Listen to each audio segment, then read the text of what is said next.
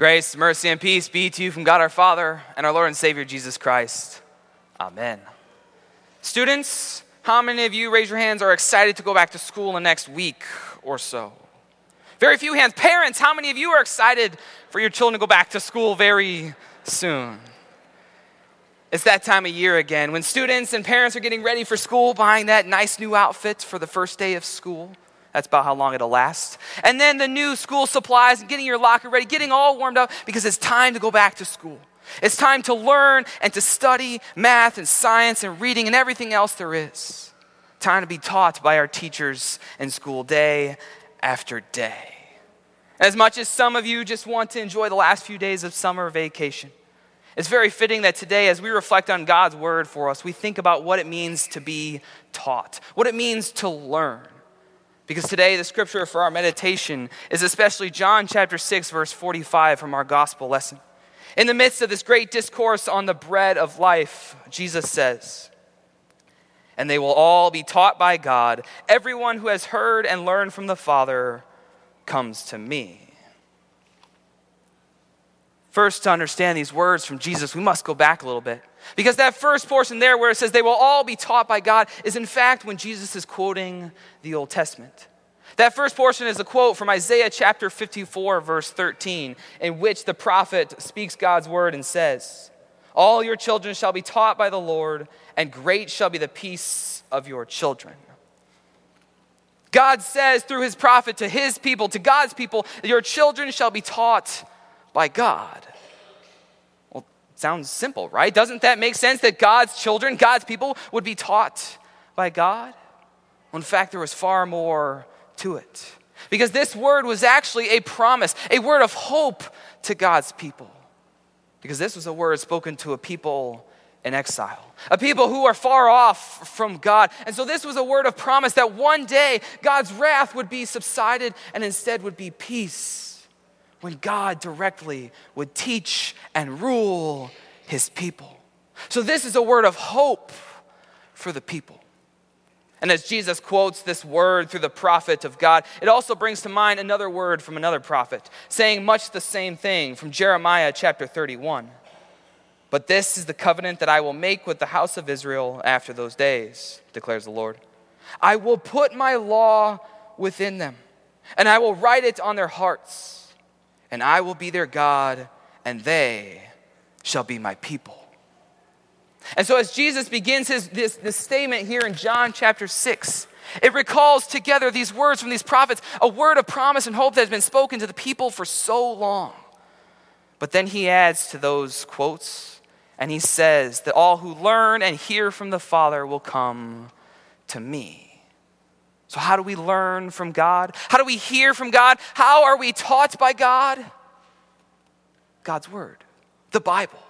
Seems like a simple answer, right? As Christians, we expect that the Bible would be how we're taught, how we learn from him. The Bible is basically the essence of our relationship with God. The Bible that is full of stories and accounts, different types of literature, whether it be history or prophecy, epistles, gospel lessons, psalms, poetry, wisdom, literature. It's all composed together in God's word that tells us what God has done, who God is, what God will continue to do. It also tells us what we need to do, what we shouldn't do. And as the little saying, kind of sing-songy phrase goes for some people, the Bible, that's the book for me. But sadly for some, that's all it becomes, is a book. Just another book to study and learn. Just another book to make some academic exercise, to learn that book as good and as well as I can, to learn that book and learn how I need to act, to learn how I'm supposed to be different from other people, to learn that book better than I knew before, learn that book better than other people. God's word just becomes a book full of words to learn. Which is much a similar problem that we hear of from the Jews in John chapter 6 as well. Because in John chapter 6, Jesus has this great discourse on how he is the bread from heaven, the bread of life. And as he is saying this, telling this to the people, the Jews there, their reaction to him, their reaction to his word, they grumble. grumbling at Jesus because surely he can't be the bread from heaven. Surely he isn't sent from heaven above. This word, this claim that Jesus is making is just that. It's just a bunch of words. It's not truly the heaven-sent word from God. Does that sound familiar to what you might hear from people today? Surely we could all think of at least one person or group or entity that just treats God's word as just another book, just a bunch of words. But what about ourselves? Are there times when we treat God's word as just words? Words that don't really bring us comfort in time of trouble? Words that we just feel we can pick up whenever we want and whenever it's convenient. Words that are just stuck here on our page just to read when it's a good time. Words that simply we need to say we know better than the other people around us. Well, when that's the case, that's a problem. That's worse than a problem. That can become a sentence to spiritual death. Because God's word is far more than just words.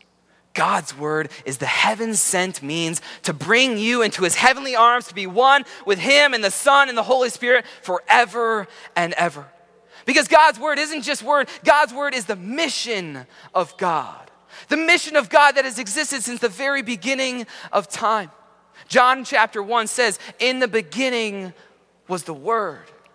And God's word is the mission of God that then came into this world, because then John chapter 1 again says, and the Word became flesh.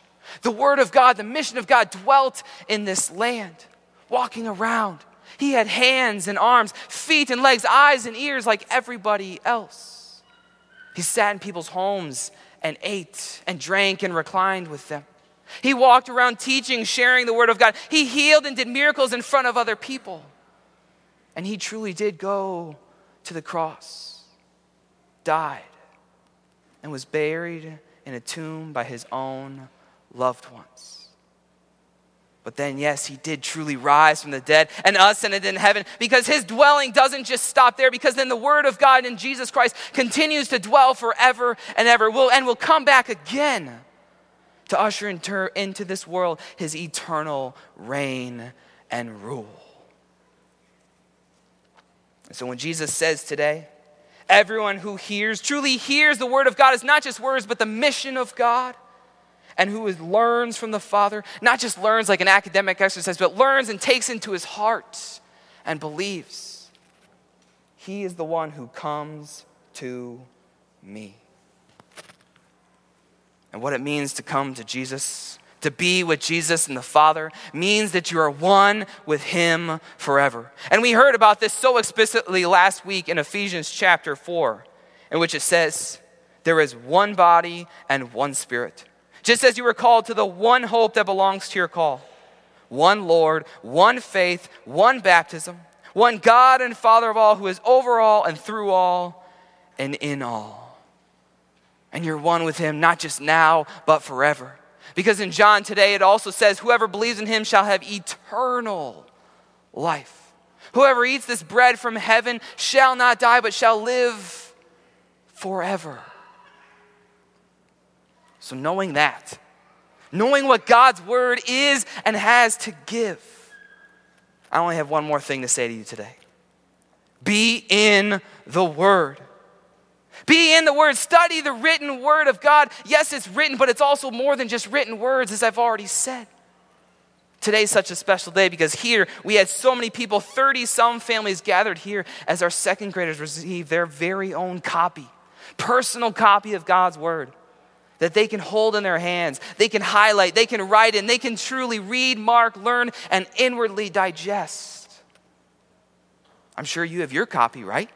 Where's your copy of your holy scriptures, your copy that you can carry with you everywhere and read daily? But not just that on your own, but also then to be in Bible class, to be in the study of God's word with other people. Today, not in this service, but in our 1045 service, we have another great blessing. We get to rededicate our Lutheran school teachers here at St. Paul's Lutheran Church and School. Rededicate them for another year of teaching. but especially as they in their vocation share the word of God with our children. And just a few weeks from now, we'll do the very same thing, rededicating our Sunday school teachers who also share the word of God with our children. And all of us have the opportunity to study God's word with other people in this congregation. And I also say, be in worship.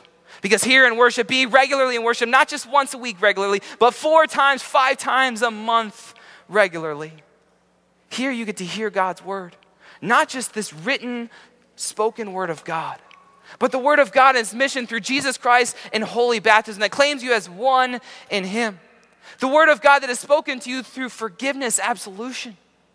And the word of God and its mission through Christ's very own flesh and blood on that altar to receive the very gifts he has to give.